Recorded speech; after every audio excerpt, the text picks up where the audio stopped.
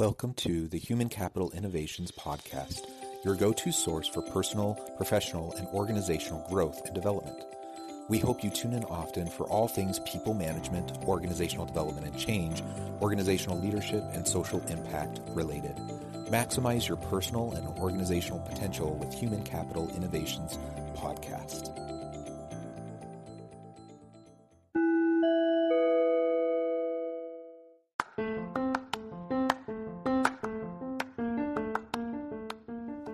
Welcome to the Human Capital Innovations Podcast. In this HCI podcast episode, I talk with Kirk Bowman and John Wilcox about their new book, Reimagining Global Philanthropy.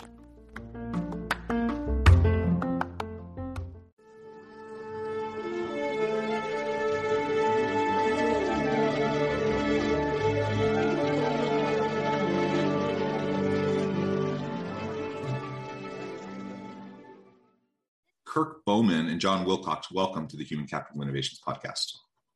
Thanks, John. Thanks. It is a pleasure to be with you. I'm super excited to talk about your recent book, Reimagining Global Philanthropy. And we're going to be talking about philanthropy, of course, and new perspectives, new approaches to how we can go about doing this and doing this more effectively with greater social impact. But we're also going to be talking about it in relation to organizations and how organizational leaders can embed meaning and purpose into their organization and into the work of their people by connecting with these types of social impact efforts, both locally, domestically, and globally. As we get started, I wanted to share the bios of our guests with the listeners. Kirk Bowman is a full professor, and John Wilcox is term chair of Global Development and Identity at Global Politics in the Sam Nunn School of International Affairs at Georgia Institute of Technology. Bowman previously was the founder and director of a nonprofit based in Fiji that combined drug discovery and local sustainable development in small Fijian coastal communities. He is currently working on several book projects, including one with John on a new model of international nonprofit organizations that maximize efficiency and outcomes for young people. John Wilcox is the co-founder and former CEO and director of California Republic Bank. California Republic Bank was one of the fastest growing and most successful de novo banks in California history.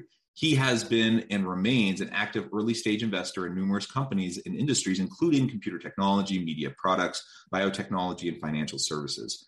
Wilcox's current and prior board affiliations include South Coast Repertory, Junior Achievement, Very Special Arts, West Side Center for Independent Living, and Fiji Resources. What a tremendous background that both of you have, wonderful expertise, diverse perspectives that you bring to the table and combine in your collaborative works. I think it's wonderful. And as we were talking about in the pre-interview, I'm joining you from south of Salt Lake City in Orem. And both of you actually were roommates just up the street in Provo during your time as students at Brigham Young University. It's a small world. It's a pleasure to connect and to have a chance to chat. Anything else either or both of you would like to share with listeners by way of your background or personal context before we dive on in further? Just add that, Kirk and I, as you mentioned, were roommates in college, and where we really connected and was really the beginning of the journey that we started as Washington, D.C. We both did internships when we were at BYU, and I was wearing a suit and tie at the Securities and Exchange Commission, and Kirk was wearing jeans and a T-shirt on the Council of Western Hemispheric Affairs, which was a liberal think tank at the time. So really, it began where Kirk and I have, you mentioned earlier, he's a professor and I'm a banker, and we come from these two completely different perspectives, but we've remained friends for almost 40 years now. So, the friendship and open-mindedness is really the key in the beginning of our journey. Yeah, that's excellent. And Kirk, anything you would like to add? I'm really happy to be here, and I think that what John just said is really one of the key for the work that we've done together, is that we have completely different experiences. I remain probably much more progressive or liberal than John. And in this day when people are so cloistered with people who think like they do and they don't communicate and they just lash out, I think we get a lot further in all sorts of endeavors if we sat down and empathetically listened to people who disagreed with us. Yeah, well said. And that's another topic that would, be super interesting to explore. So your diverse backgrounds and perspectives, different kind of worldviews and underarching foundational kind of ideologies might differ, but you can come together, you can have meaningful conversation, meaningful collaborations, and really strive to make a difference in the world in a way that's going to connect with more people because you bring different perspectives to the table. So I think that's wonderful. In your book, Reimagining Global Philanthropy, it's interesting because, again, you have an academic background, you have a financial services banking background, coming at this similar problem of philanthropy, global need, social impact, those sorts of topics. Why did you feel the need to write this book, and why did you frame it in terms of reimagining? What's, in my mind, that presupposes that the current way we think about philanthropy is a bit broken, and perhaps there's a different way we can do it to increase our impact. So maybe you can start by talking a little bit about that. We worked together on this project in Fiji, and we did philanthropy in the traditional way, where we had these great ideas and we found the local stakeholders and we brought the outside money and we had all this Western expertise from the biggest universities in the world. And we started to work, and we had really great projects, and they turned out to be all failures. And so we had to look in the mirror and say, what is it? If you have such a great idea, why does it fail? And we looked at a bunch of examples, and we discovered that almost all of these Western-led projects to lift up the locals and civilize them and bring them development end up as failures. And so we had to reimagine for ourselves if we wanted to have an impact in the world. And this is where we had one of our big epiphany moments, is John, as a banker, he could look at us and say, well, of course they fail because almost all startups fail. And you're essentially doing a startup in a country where you don't have any kinship relations, you don't understand the culture, you don't understand the bureaucracy. And so everything is likely to fail. And so that's why we are reimagining first for ourselves. And then we decided to write the book.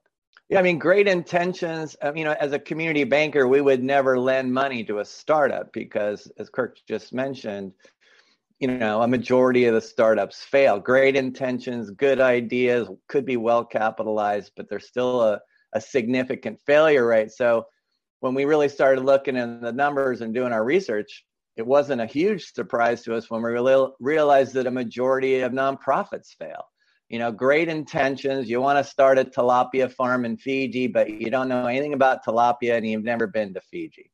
So it's just typical of starting a startup restaurant. And so really what we did was start searching out for these already organically started successful nonprofits in the global South. And if we just invest in those people and take the startup risk out of the equation, then your results or your impact goes up, multiplies. Yeah, it's super interesting. And it's also interesting. We've all lived in Utah County in Utah, and this is one of the nonprofit meccas of the world. We have more nonprofits per capita here, because we have so many really well-meaning, thoughtful people that have time and want to give back and to contribute. And what ends up happening is you have really great intentions, even really intelligent people, but they don't really have expertise in particular in the area that they're trying to make a difference. And instead of scanning the environment, looking around to see what organizations already exist that are trying to do what they want to do, they just try to reinvent the wheel. They try to start something from scratch. And assuming they even have all of the competencies to be able to do it successfully. Like you said, you just think of it from a startup perspective. Of course, so many are going to fail. And especially when you have such a saturated market of do-gooders that, want to make a difference, you have to do something else, and you have to connect to the existing organizations that have figured things out. You add to that, as Kirk was describing, one way of framing that is kind of this white savior complex. You have the Western white people going into the global South and they know all the answers. They're going to fix everything. And even when you have good intentions and you go in and you want to try to talk to the locals and you want to try to connect with key stakeholders and do those sorts of things, it's just a fundamentally kind of different starting point that often leads to failure than if we go in, rather than assuming we have the answer, going in and just doing the research on the ground, trying to take a systems perspective to understand the issues at play and involve people who have experience with the culture, with the local regulations and economy and labor force and all of that, involving them at every stage. Your chances for success go way, way up. So when we're talking about impact, this is a separate question from intention. Some people don't even have the intention, so we start there and we talk about the need and we talk about why this is a good thing to be involved in. But lots of people have the intention, and intention in and of itself isn't enough. So a good heart, a big heart, and good intentions needs to be coupled with skills and competencies and a thoughtful, impactful approach. So as we couple these things together, the opportunity for impact goes up exponentially. And we are going to connect this back into the workplace a bit, because we know there's lots of research that talks about the role of meaningful work, employees having a chance and opportunity to give back to their communities, to make an impact in the world and do things that are significant. We know how that helps to attract and retain really great people, to engage people, to unlock their creativity and their innovation. So more and more organizations even have their own philanthropic arm of the organization that undertakes a lot of these types of projects and activities, or they partner with other existing NGOs and pairing their employees up with meaningful opportunities to contribute as a means of both impact, but also of just employee engagement and just making people happier to be working where they're working. So we'll come back to that. We'll talk a little bit more about that. But before we do, what else from your book do you think is important to lay out for listeners in terms of some of the key learnings and the key takeaways? I think one of the main takeaways from our book is the need for us to really re-examine what are the motivations that we have, and how we balance the benefits to our ego, our dating profiles, our resume, etc. on the one side, and the praise and all the incentives from universities to the corporate world to churches, is to start something that has your name on it, and often to use technology. And then in the global South, with this white man's burden mentality, when things go wrong and fail, the default is that you blame the locals. There was something defective about their culture. The people were lazy. They couldn't accept innovation. They were slow to use technology. And so we really absorb part of that white man's burden of blaming the uncivilized, uncultured people in the global South. And what we discovered is, if you want to have the greatest impact and you're not worried about the praise and the glory and the job prospects, etc., then the best is to try and be an anonymous sidekick, because these communities, they need role models that don't look like us three. These communities in the global South need role models who look like the kids in those neighborhoods. And we can just kind of take away all of the glory and praise and celebrity as we come in as this, bushwhacking person from the global North. So we need to be sidekicks instead of superheroes.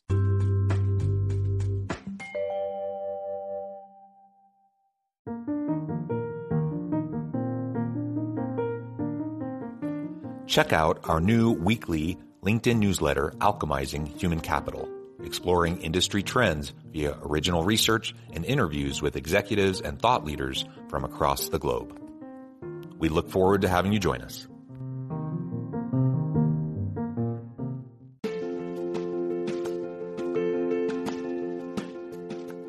Bluer Than Indigo Leadership, the journey of becoming a truly remarkable leader. Early in my adult life, I learned about an Asian proverb that translates as bluer than indigo. If you think about the color indigo, it is a brilliant, deep, and vibrant blue, what some would call the bluest of blues. To have something that is bluer than indigo is rare and truly remarkable. Contrary to popular myth, there is no one-size-fits-all or cookie-cutter approach to effective leadership. There is no silver bullet, no secret sauce, no go-to model that will solve all of your problems. The truth is, great leaders have all had their unique strengths and flaws, and have all had to discover and then pave their own distinctive path in their life's journey to fulfill their leadership potential. Bluer Than Indigo Leadership will help you discover your own path and explore those ordinary, everyday actions that will help you respond to an uncertain future and produce extraordinary results for your individuals, teams, and organizations.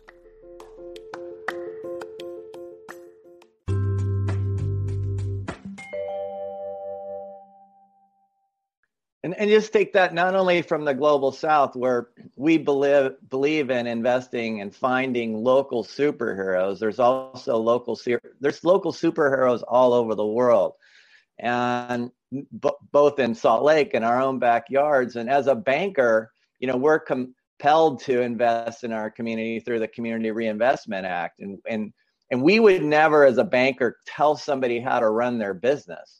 We would find somebody who's already operating a successful model and give them debt or leverage to do more of the same. And it's really the same kind of model. You find these local superheroes are already doing the heavy lifting, already know what they're, in many cases, these people were born to do this. It's their dream to help others. And you find these people and you invest in them, and your results, your impact go way up.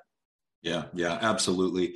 And it's a hard thing because so much of the world of philanthropy, especially historically, is you run big galas, you invite a bunch of wealthy people, you invite them to donate money, and it is largely ego driven. I mean, you're trying to shine a light on people and their contributions and put their name on things. There's, don't get me wrong, like I'm all for people donating, and if they can get some credit and get their name on a building or something, fine. I like people sharing their wealth.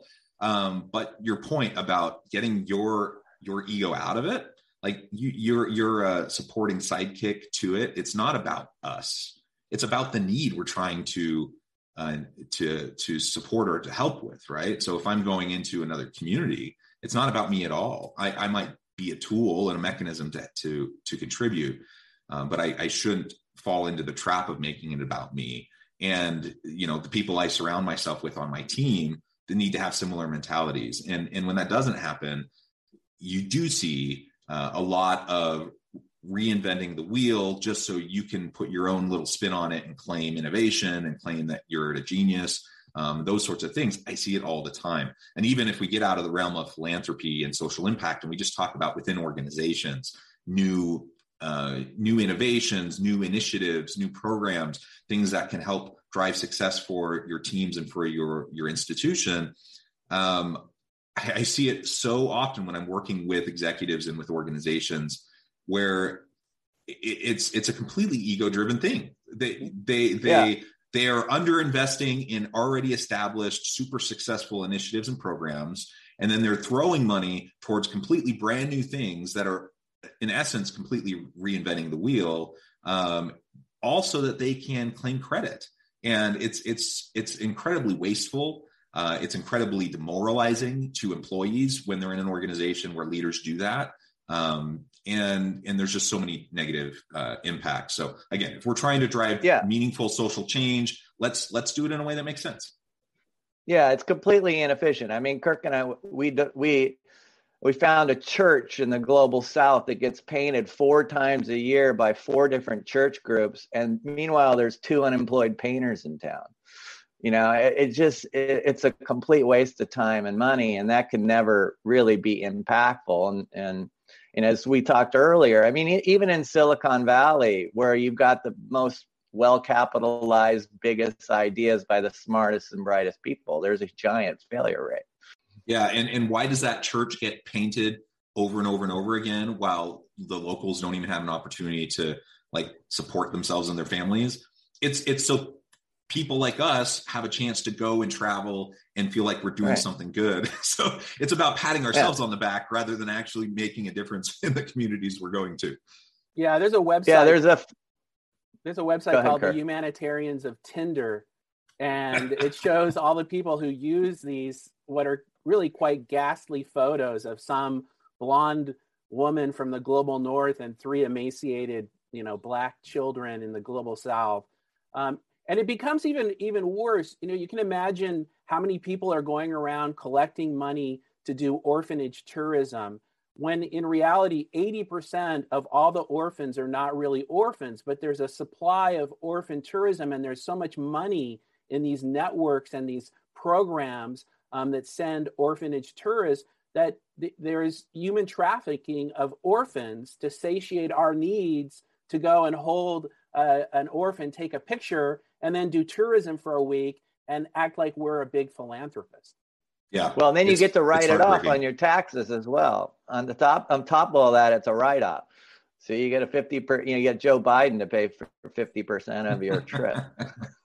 Yeah. Well, good. Okay, so we have just about 5-6 minutes left before we wrap up. I'd love to hear your thoughts on how we can connect some of the principles and learnings from your book back into organization. So if I'm a team lead, or I'm a middle management manager or executive, I have a group of people that I'm responsible for. I know that they're hungry for meaning and purpose and fulfillment, and they want to make an impact. They want their work to matter. Okay, so how can I utilize the types of concepts that are in your book in a way that can get them involved with meaningful stuff that will not only allow them to have an actual meaningful impact, but also help them to be more fulfilled in their daily work, so they come more motivated, more energized, more committed to the organization? Well, I can tell you from my standpoint, I was a former CEO, as you mentioned in my bio, of California Republic Bank. I'm also currently on the board of Mechanics Bank, which is almost a $19 billion bank headquartered in Walnut Creek. And I can firsthand see how serving in your own community, which is what we would say, identify your local superheroes.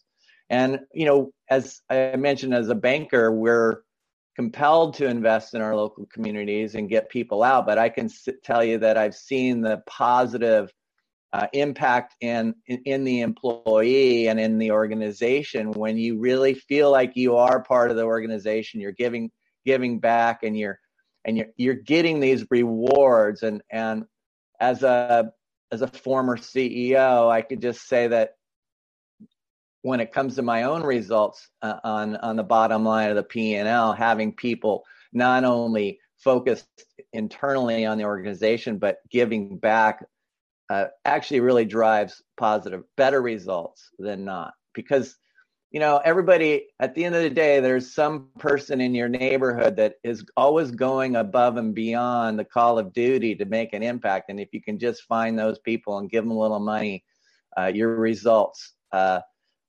way up. And the reality is, that's the thing. When you give money, you want great impact. The last thing you want to do is when you give $100 to find out that 90 cents out of that dollar went to overhead, and it didn't really get to the intended recipient. So by knowing the local people and investing in them, you can be assured that your impact is going to happen.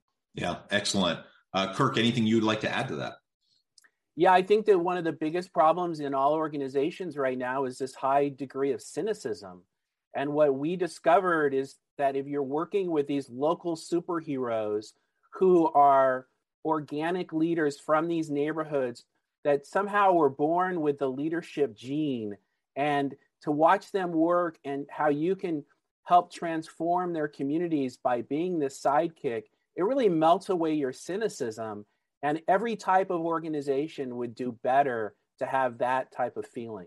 Yeah, absolutely.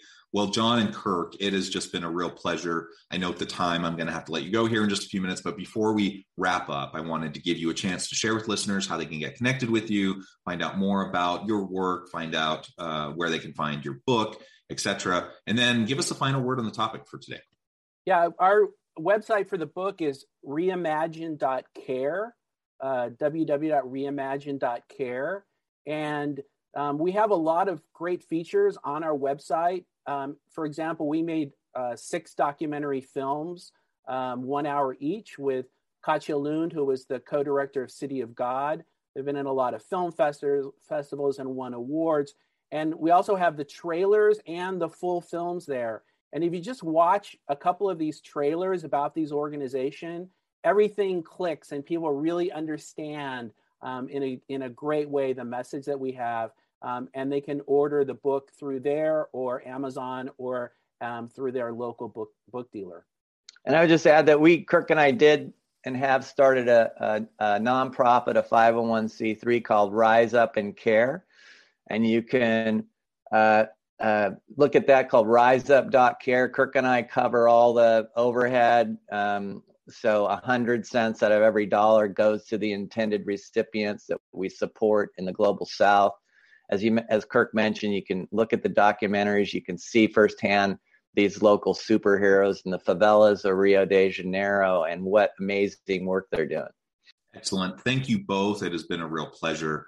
I encourage listeners to reach out, get connected, find out more about what John and Kirk can do for you. Check out their book, check out these videos, these documentaries. There is a tremendous world of need out there. Every community has pain points. Every community needs more support. And there are these complex, persistent social problems and ills that aren't going to go away. They require us to make a concerted effort from a holistic systems perspective in order to make a difference. And our people in our organizations want to be part of that change. They want to be part of that impactful difference. So let's find ways to make that happen. I think this book will be a great resource for that. Thank you, John and Kirk. It's been a pleasure. I hope listeners get connected. And as always, I hope everyone can stay healthy and safe, that you can find meaning and purpose at work each and every day. And I hope you all have a great week.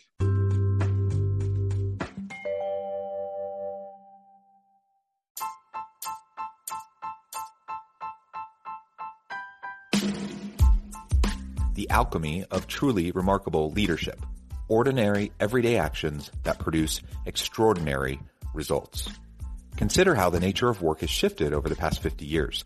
With increased globalization, rapid technological advancement, and the shift in economic composition, the average job of today looks very different than the average job of 50 years ago. What will the jobs and organizations of tomorrow look like?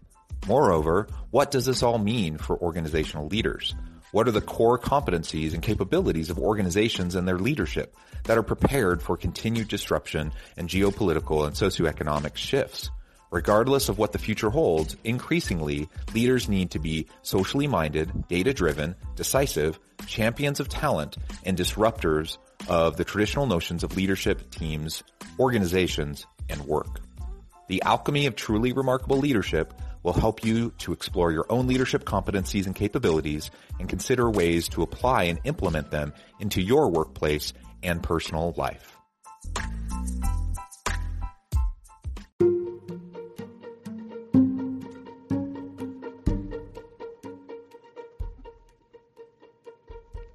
Check out Human Capital Innovations magazine, Human Capital Leadership. Human Capital Leadership is a free, interactive e-magazine with the mission to help individuals, leaders, and organizations find innovative approaches to maximize their human capital potential. We publish issues quarterly in August, November, February, and May. Take a look at the latest issue and let us know what you think.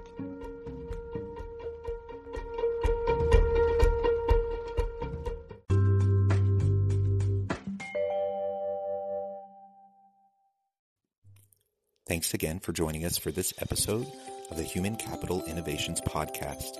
I hope you stay healthy and safe and that you have a great week.